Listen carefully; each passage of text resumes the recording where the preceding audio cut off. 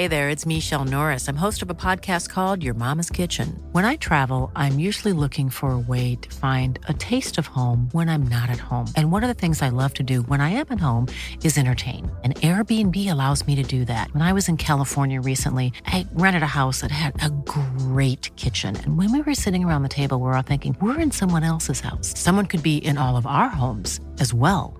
If you have a home, but you're not always at home, you have an Airbnb. Your home might be worth more than you think. Find out how much at airbnb.com/host. This episode of 10 News First Person contains material relating to domestic violence, suicide, and mental health issues. If this raises any concerns or issues for you, please call Lifeline Australia on 131114. If domestic violence is an issue in your life, please contact the National Counselling Service 1-800-RESPECT on 1-800-737-732.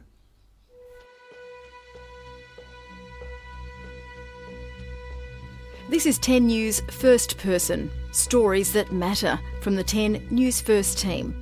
I'm Narelda Jacobs, and this episode centres around an event that is sadly all too common. A woman killed in the family home by her partner. However, this wasn't just the family home. It was also the workplace of Michelle Carroll, the woman brutally murdered by her partner and boss, Stephen Hill.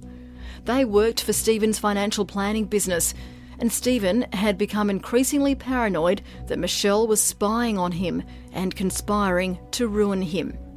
10 News First, Leah Harris spoke to Michelle's son Liam, who was 16 at the time of the murder. He's the one that discovered his mother's body.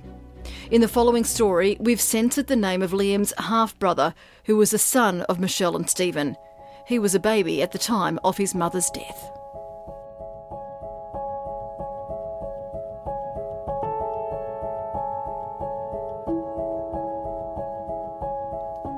Liam Carroll is 26 years old, living on the central coast of New South Wales with his wife and child. He's just finished an epic 5-year court battle for workers' compensation. It's taken a toll on him, partly because this is not a compensation case around Liam hurting himself at work. This has to do with Liam's mother, Michelle Carroll, who was murdered at her workplace by her boss. Her boss was also her partner, and her workplace was also her home. When Liam decided to sue for compensation, the significance of the outcome was going to be big. Mum and I originally worked I lived in Sydney. Mum was single, living in Sydney as well. She was a nurse for Prince of Wales and then became the head of trauma data manager, and ran a course called EMST, which is students who are becoming doctors. So like you'll have a fake patient and they'll like lay there and go through what's wrong with them, and that's like the exams, the practical exams. And then she'd met Stephen, who through her parents, and he was their financial advisor, and then they kind of got together, and then he asked for her to move up to his, which we did in December 2004, end of 2004. I started school in year 5 up here, and it's all good for a fair while, and I think just as time passed, he just started to lose it, like plot wise. He was just not mentally stable himself. He started getting abusive and stuff, and me being like younger, I didn't really understand, but kind of did at the same time. And then as I kind of became more of a teenager, like I started fighting back myself. Like I think it was around 2009 he started to really flip it, and was conceived through IVF. Liam is referring to his half-brother, the child of Michelle Carroll and Stephen Hill. So he was conceived, and then all started going well, but the business wasn't going as well because he just wasn't mentally there to do financial advising. So Mum started running the business a lot more. She was managing all the documents and everything. And they were working for the same company? Yeah, so he worked for AMP, but like it was his own business. You know, he had heaps of awards and done really well. And yeah, she done like the filing, you know, make sure clients he was going to go see and stuff. And then around 2010 he was born, or was good. He started to lose it even more. When you say lose it, what was his... was he diagnosed with mental issues? No, because he's really just wouldn't go see anyone, like counselling stuff, and there's probably stuff I don't really know myself or questioned.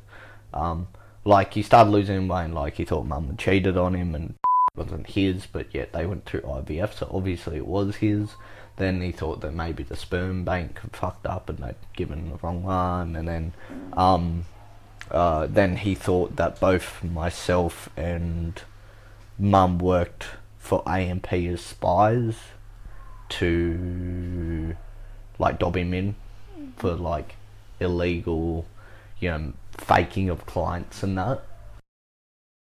So he went away for about 2 weeks, and Mum's brother and family came up just to, you know, meet my little brother, see how he was going, and all was good. He wasn't really working, so Mum was running the business, trying to keep money afloat, because we were going into financial debt, well, not very good.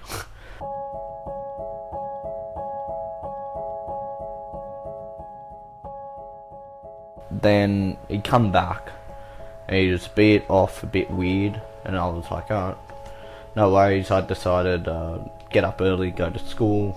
I decided to walk with a group of friends, which is a nice thing, and around 1 or 2 o'clock at school I felt a little bit weird, like off, and I was like, oh, okay, well, I might go over to a mate's after school and just hang with them and then walk home, because it wasn't too far, probably like 2 k's from my house, so it was like, oh, it wasn't a bad walk. I enjoyed getting out a little bit, and I came home and shit had gone wrong. Like, it was like the house was flooded, and entered through the back door and came in to see what the fuck was going on. And like Mum was on the ground in the bathroom dead, like mutilated, and he was beside her. I think he took like 400 Xanax or something, a whole bottle or so, trying to off himself, and that's why he flooded the bath trying to drown himself. I don't think he made it because he just passed out.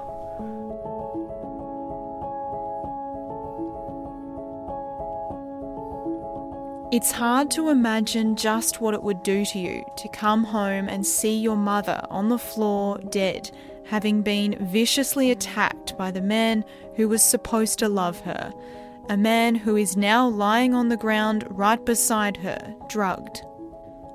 A lot of people would be blinded by rage. Others might be frozen in shock and horror. Liam ran. Forgot about he was in the crib and just like legged it to a friend's where he didn't know where it was and called the cops. The cops finally came by, struggled to find the address, arrested him. He got done for more assault charges on police officers as they were trying to arrest him, one on the female officer. From then on it was the court case, the big court case so he got guilty but non-guilty due to mental illness, which the family was not happy for. He argued obviously that at the time he had undiagnosed mental disorders. Yeah, like schizophrenia, paranoia, all that gist. And how did you feel about that? At the time I was like furious, because it was, I'm like, bullshit, like he's not planned it out, but like how he went about it. Kind of like a horrific thing for you to see. Yeah. Like your mum in that state. Like she was still in her pajamas, so because obviously she worked occasionally. She worked from the bedroom, having to look after, and the office being downstairs. You know, she had all the paperwork and stuff opened. Yeah, it was a hard thing to see. I copped nightmares for years. I didn't sleep well for a long time. I can imagine. I mean, the effect that must have on a teenager. Yeah. Seeing your mum like that. Yeah, I was 16 at the time when it all happened. Little brother was 2 months old, so he wasn't even like he would have no recollection of her.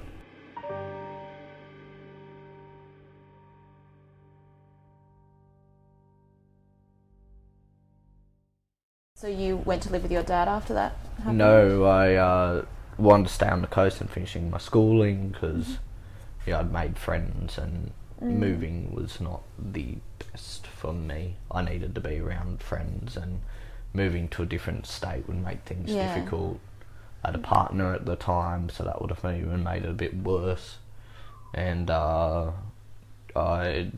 just asked if I could stay. So I lived with a person called Christina, and she took me in with open arms, was very lovely and helpful, and lived with her for a year or two, and then I moved in. I moved around a bit just with other friends and family depending where I was at mentally and schooling. But I wanted to go finish year 12, and that was my main aim. Like I always said I would. So I did. I didn't do the best in it, but I still did it. I don't know how you continue. Yeah, it definitely ruined my schooling. Like it was very strange. So I had 2 weeks off school after it happened. I went back to school, and it was strange. Like people weren't.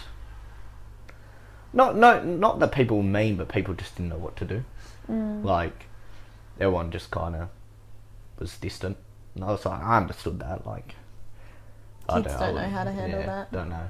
But what kind of effect has it had on you? I mean, you said you had nightmares for a long time. Yeah, just didn't sleep well at all. Like it was mostly like the recurring dream of like what I went through that day for a long time. But then it'd be different scenarios. So scenarios where like I'd gone through and murdered him because I went like self-defense. I grabbed a knife from the kitchen. So like, nah, I'm not gonna. If something's happened, you know, gotta be ready. And like he did go to grab me, but he was too fucked on the ground. Like he'd put. So at the time I was going away to Japan with the school because I was studying Japanese at the time.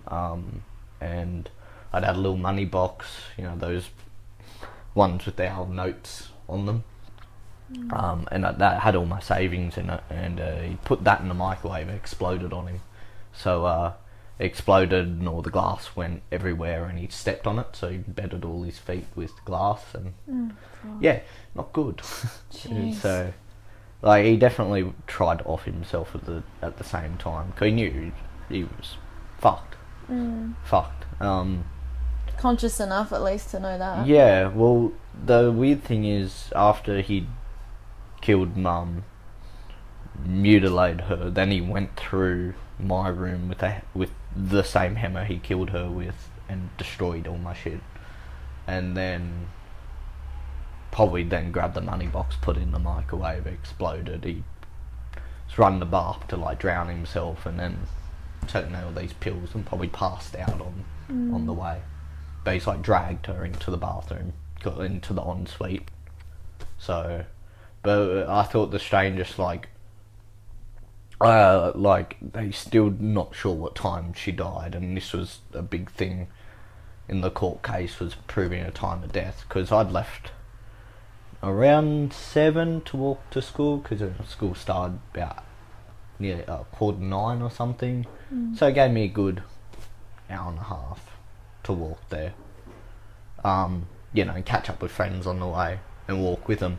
And I always felt like around 1 or 2 she passed away, because she was like still lukewarm when I felt her, and I had a weird drop gut feeling. As weird as it is to say, it was like I felt off at that point. Like I remember I was sitting in, I'd had lunch, went to do ancient history. I remember sitting in class, I just didn't feel right. And I'm like, something's wrong.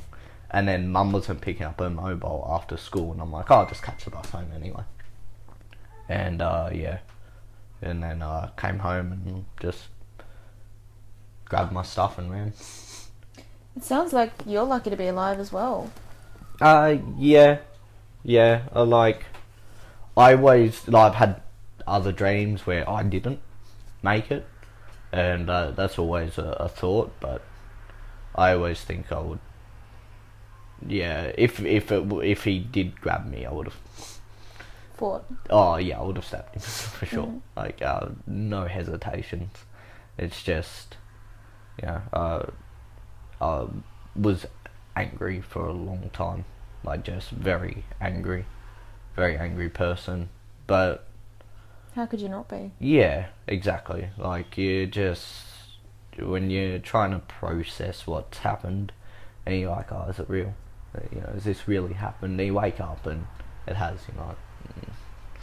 Like I'd lost my life essentially. Like everything just got flipped. I was not like talking out but he was wealthy and we lived wealthy, and then I'd literally like lost everything, like all of it, just lost flushed. Your mother and your home. My home, all my stuff, everything was just destroyed. Like anything all my savings I'd done, just gone. And then Mum had a savings account that was in my name but under hers, but it was like something from little, when you have a baby and you put like $10 a week away for them or something like that. I had to fight through courts to prove that was mine. Yeah, it was a horrible time. And it's taken a while to get over it, but you just gotta kind of live on and do your thing. So that's found a nice lady and started a family of my own, and I've kind of been happy. Like I try not to live in the past, so it's not too hard to talk about nowadays. It was years ago, but now I'm older, I understand what's happening, and I can't do anything about it, so I just continue on.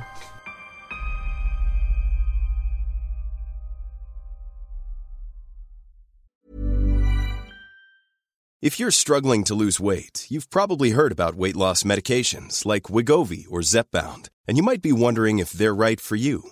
Meet PlushCare, a leading telehealth provider with doctors who are there for you day and night to partner with you in your weight loss journey. If you qualify, they can safely prescribe you medication from the comfort of your own home. To get started, visit plushcare.com/weightloss. That's plushcare.com/weightloss. plushcare.com/weightloss. Looking for your next favourite podcast? Why don't you head over to Short Black with me, Sandra Sully. I talk to all kinds of amazing women who are making a difference. Good women, great chat. Liam's mother died at the hands of her de facto partner. The shock of this is life-changing. Now, 10 years later, it's hard for Liam not to look back at what led to this devastating day. Over time, it was a very weird process of watching someone mentally lose it, in a way. So it'd be little things, so things would go missing of ours, and then it would they'd have a fight, and then he'd snap Mum's makeup and throw it in the pool. So any nice makeup she had was ruined, or one of her phones he'd think it was spied on, so they'd go in the pool, or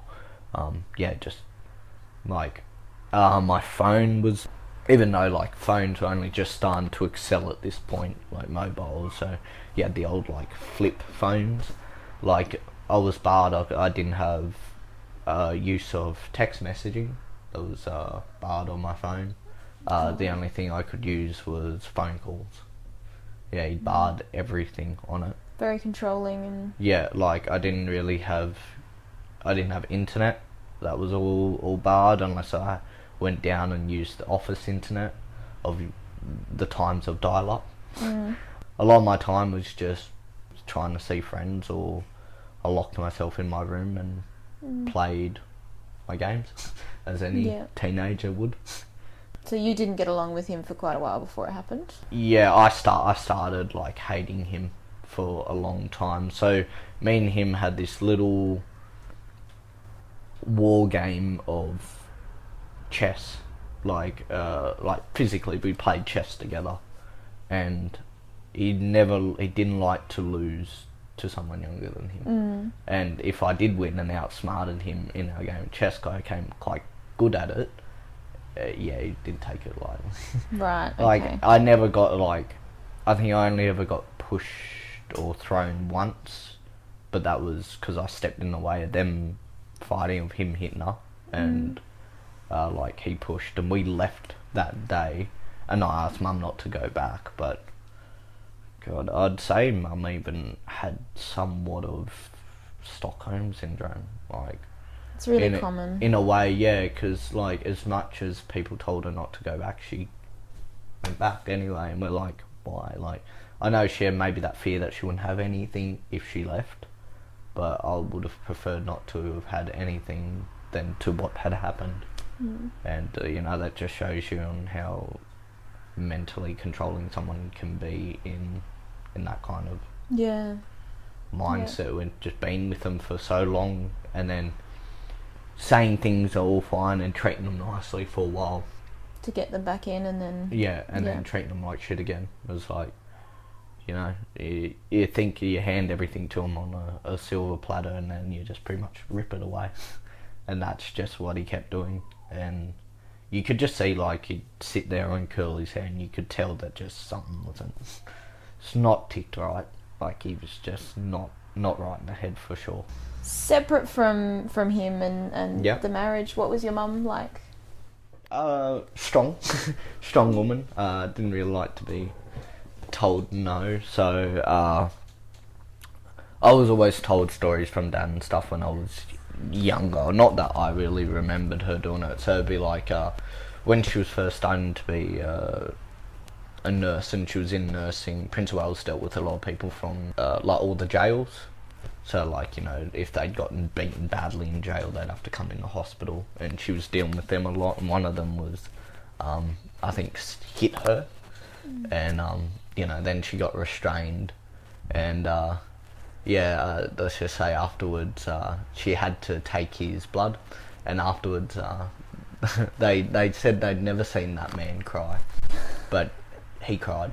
So she must have missed the vein a couple of times. She must have been accidentally off her game. Yeah, off her game. But that like, she was strong, she was hardworking. I really missed that she worked, because she was good at nursing, and when she became like head of EMS, like trauma data manager, you know, she changed a lot in the game. So she was strong, and Mum raised me for 10 years by herself. Like, Dad was around and, you know, came and got me on, you know, every second weekend or something, but a lot of the time it was just her and I in a little apartment in Sydney. It was weird to see her change. Like, I felt I was losing time with her, because it was either fighting, sleeping, working, and I just slowly pushed away. Like, I know she probably didn't mean it, but, like, that's how it ended up looking or feeling, which was shit, but, you know, what can you do? Yeah. It was all him, and I knew that, which angered me more about the situation, but, yeah, it was definitely the hardest time of my life.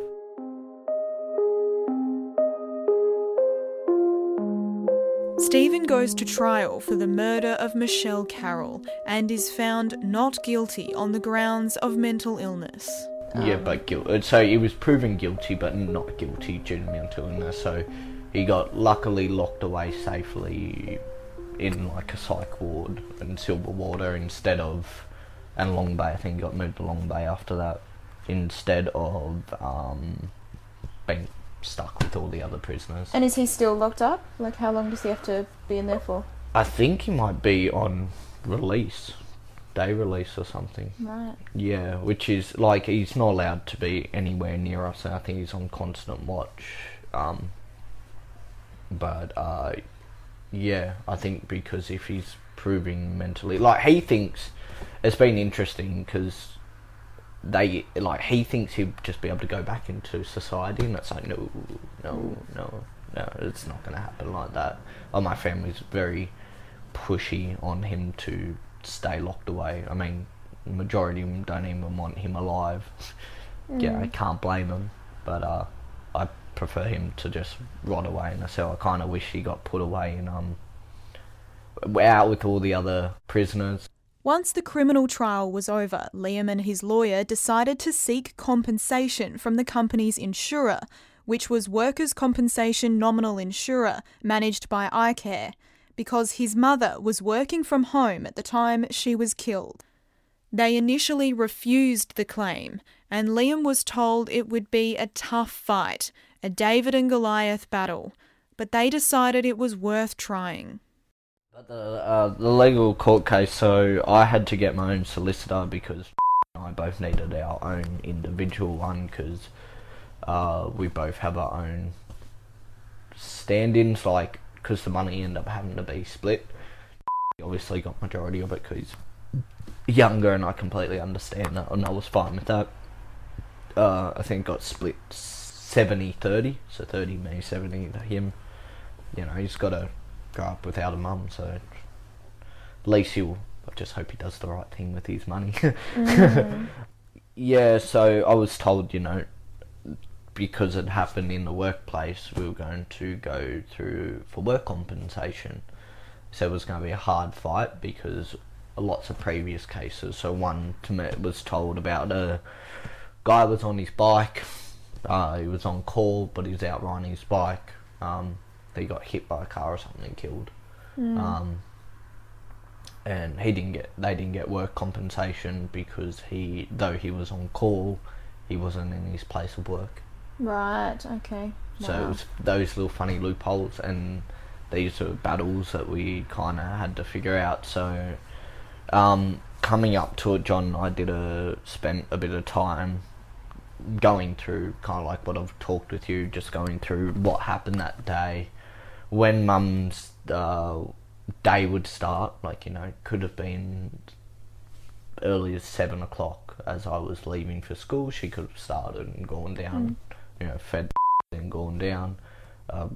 Could have started like every other day for everyone else at 9. From there, she could have worked till 5 p.m.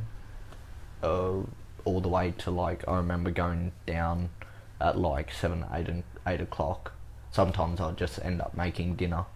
I enjoyed cooking anyway, for myself, but sometimes she'd be in the office just trying to keep money afloat, and he would just be laying in bed. Right. So we started the court case, and I'd gone through my statement. So Liam is now in court at the Workers' Compensation Commission, fighting to prove his mother was killed in her workplace during work hours, which also happened to be her home.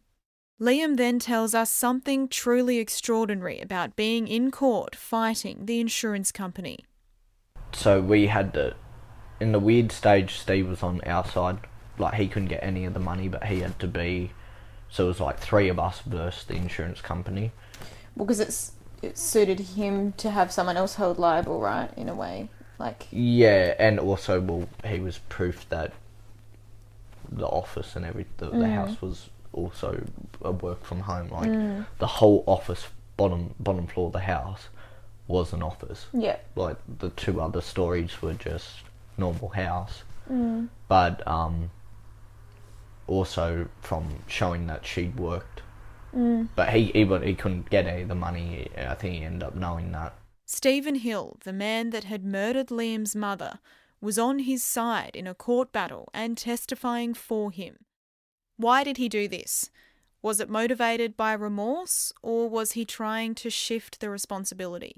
So we end up fighting, going, okay, let's appeal it. We'll see how it goes. It's going to be hard. Like, we're already a step behind now. So we appealed it. The Court of Appeal found us in favour and went for a retrial. So it got retrialed. Fair few months later, I think, it would have been another half a year or so. Maybe even nearly a year before we got retrialed. We had our second arbitrator.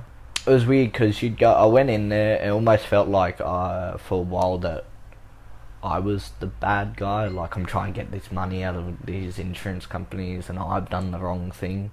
But and they're always like, no, it's not you. I'm like, well, why are you fighting it? Yeah. Like, it's not like you guys can't afford $450,000 out of your millions of dollars, billions. The case went through the courts for 5 years. One of the main points of contention was the time that Michelle Carroll died and whether or not it was during work hours. The coroner wasn't able to determine the exact time of death, but Liam's testimony as the person who found her body proved crucial. An arbitrator eventually ruled in Liam's favour that she died during work time, but the insurer appealed and it ended up at the New South Wales Supreme Court. But a lot of the argument was around just her time of death. Was like, they're saying, she started, if she died. They tried to say that she passed away at not long after I left for school, which was, from the evidence, not true. Like, they tried to say she probably died around 8. And I'm like, she wouldn't be lukewarm by the time I got home at 4. 3:34. So, but even the coroner couldn't figure out the time of death. It was just my evidence, or my statement, which kind of pushed it along. And then they decided to dispute it again. They went to the Supreme Court. It found again in our favour. And then I think COVID had happened. Obviously, it would be interesting to see if they go to push it to the high courts. And obviously, you've got to have a very good reason to go to the high courts. And no, they end up just handing it over, which was a good feeling of after, 10 years of my life of just courts, it was finally done. I could actually, that part of my life I could just finally push away, which was the nicest part of relief. Other than, having a bit of financial support now. But yeah, for me it was just mostly I didn't have to, continue going through all this court bullshit. I really wish that I found it pretty funny for an insurance company called iCare that they fought so much. It was ironic. But I hope that all this helps others. I understand domestic violence getting worse. People can now work from home, being COVID, and if I can be a voice and a reason for other people to get help, why not? The case is considered a game changer by domestic violence advocates who hope it will prompt workplaces to take more responsibility for their employees who are experiencing domestic violence, especially with so many of us now working from home. Here's Hayley Foster from Women's Safety New South Wales. We think this is a really significant case because we see that employers have a really important role to play in ensuring that domestic and family violence is stamped out. We really saw a recognition of a duty of care in this case, where the employer was regarded as having a duty of care for the employee to be safe in the workplace, and that included to be safe from violence and abuse. And what kind of repercussions do you think this could or should have going forward? I think it will give employers pause to think about what it means to be safe in the workplace. It'll make employers think about, beyond ergonomics, beyond privacy, and all the other things that they need to think about in terms of workplace safety. And they'll have to start thinking about safety from violence and abuse, especially in a world where so many more of us are working from home. So I do think that workplaces are going to be starting to think more broadly about this issue, and I think that's a great thing. What are the kinds of things that workplaces could do to prevent a case like this? Yeah, look, there's some really simple things. So, for example, when deciding whether somebody is safe to work from home, we often have a checklist and look at do a safety audit, and one of the things we could include on that safety checklist is, are you safe from violence and abuse at home? It's as simple as that, and making sure that it's confidential and safe to be able to make that disclosure. We'd also like to see managers be trained in how to receive a disclosure of domestic and family violence. We know that a lot of the victims and survivors that we work with and support often are really reluctant to disclose that in the workplace because they're not quite sure what kind of response they're going to get. And so if they know that their managers are trained and that they're going to get a really appropriate and supportive response from their employer, they're much more likely to feel comfortable in disclosing that. This particular case, like you said, obviously you have workplaces who come to you and they want to do what they can do for domestic violence. A lot of workplaces, though, need perhaps the threat of being held liable, like this company was, to really do something. What would you say to them in regards to this decision to urge them to do something? Yeah, look, what we would say to them is there is a duty of care. We already know that we have to look at the psychological care and stresses in the workplace.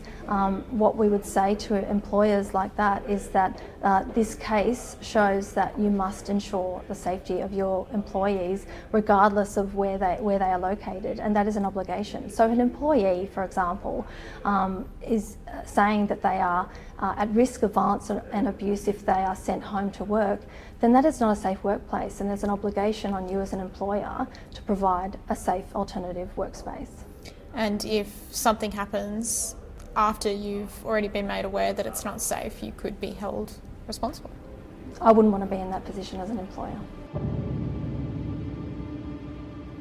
Liam hopes his case will help other victims and prompt changes to workplace accountability in the future, but after 10 years, the decision has been a relief for him. That chapter of his life is now over, and he's looking forward to focusing on his own new family. That was a really nice thing about my case, even though years of hard times and fighting and arguing and reasons and finding things unfair and why shouldn't they just be paid out, it's kind of like, well, now people have something leaning towards it, well, it's better than a payout. It's legal precedent. Yeah.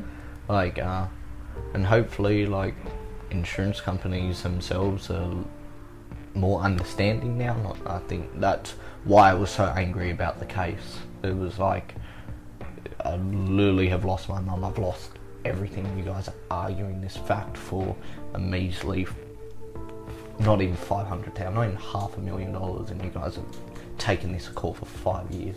For what? Not even a dent in your pockets. Yeah. And from what you've told me about your mum, it sounds like she would have been proud that you've kept fighting. Yeah.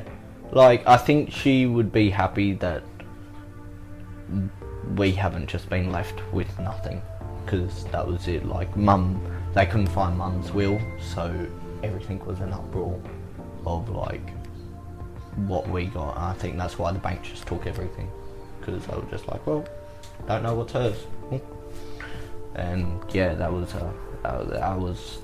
there's been some hard times where I'm is it even worth it?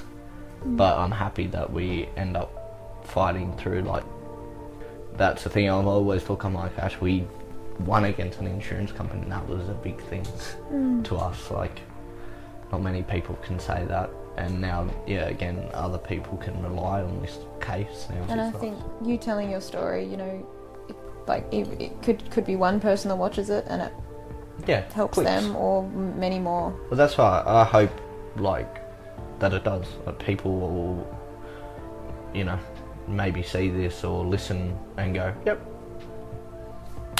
I'm gonna get up and leave, or just I'm gonna do something, or, you know, maybe look and think about it, or just go see a counsellor. Like, more so, I just hope that people take it seriously and actually just say it. Like, if there's domestic violence, they need to just talk about it. Like, not just go palm it off, things will be okay, because it doesn't happen like that. Like, you just get, like, you see people slowly changing from it, and it's not good. Like, it really physically and mentally affects people, and, you know, I'd lost my life because of it, and all because Mum didn't want to talk up. And even the family telling her to talk up, they still didn't. Like, I think people got to stop going, oh, you know, she's just complaining, life's not that hard, or blah blah blah. It's, no, like, if he's been, or vice versa, if she's been abusive to him, you know, because it does happen the other way around, like, you need to say something, you need to do something about it, not just sit there fiddling your thumbs hoping that things will change in a week or two, because it doesn't. Yeah. You can't just stall things up, otherwise, yeah, you're gonna end up in a similar, your kids will end up in a similar situation to me, and it's been hell. A long 10 years. And I can't believe it's already been 10 years, but yeah, it has been like a long time of court, stress, school affected, sleeping affected, eating affected, everything. And like, you know, I was pretty young, and like my little brother never even got to meet his mum, and his father is the one that done it and is locked in jail. So God, when he is told the full story, you're old enough to understand, how's he going to cope with that? It's going to rattle something pretty bad. And I think you've coped amazingly well. Oh, well, thank you. You've got a lovely little family here, yes, and you know, you've managed to come out the other side. Yeah, we like the. I stay strong. I learnt that from my mum. I like to stay strong. I just wish she was stronger in the end, and not letting, like, she should just talk to someone, or just left. You may lose everything, but prefer to have your kids and just have them lose you.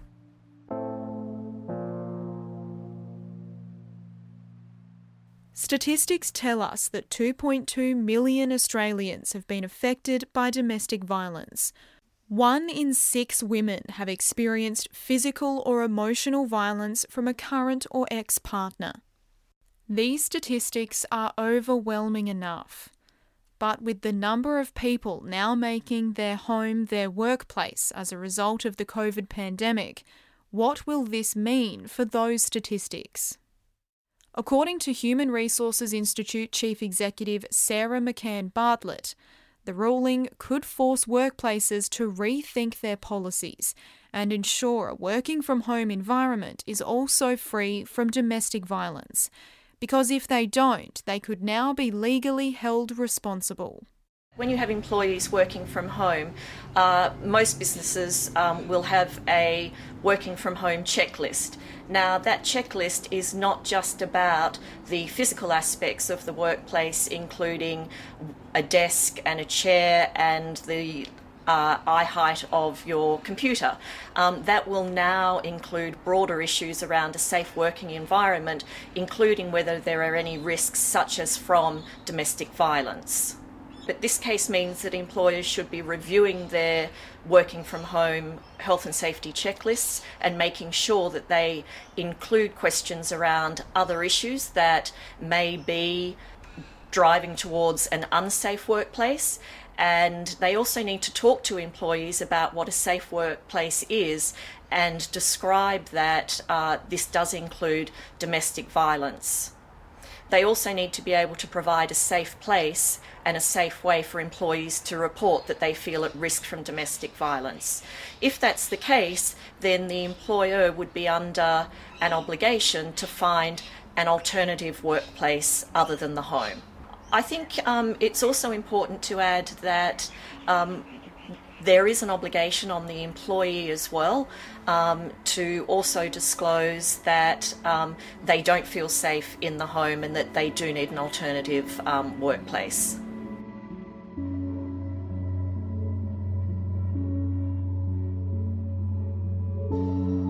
For Liam, he can now try to get on with the rest of his life. Definitely at 16, I had suicidal thoughts for sure. But I never went through with anything just because it's not what Mum would have wanted. So there was no, I knew I had to just at least try and make her proud in my own ways, which I tried. I try. I definitely make mistakes and that, but it definitely shows me I would never want another woman or even another person to go through what I'd been through or what my mum had been through. So I just tried, I treat my wife the way I would wanted my mum to have been treated, not like a piece of trash in the end.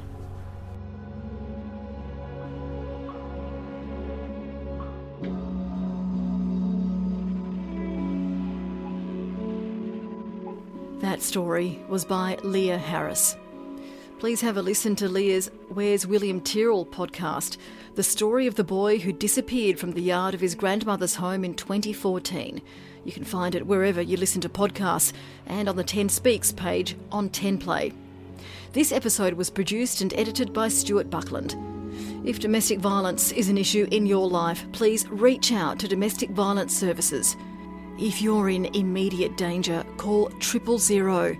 To access 24/7 counselling and support, call 1-800-RESPECT on 1-800 737 732. This has been a 10 News First podcast for 10 Speaks.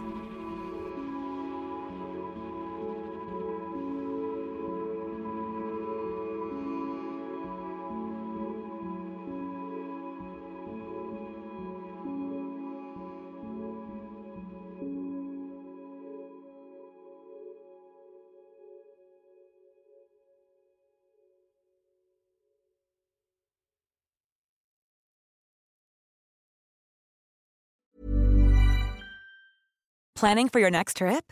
Elevate your travel style with Quince. Quince has all the jet-setting essentials you'll want for your next getaway, like European linen, premium luggage options, buttery soft Italian leather bags, and so much more. And is all priced at 50 to 80% less than similar brands. Plus, Quince only works with factories that use safe and ethical manufacturing practices. Pack your bags with high-quality essentials you'll be wearing for vacations to come with Quince. Go to quince.com/pack for free shipping and 365-day returns.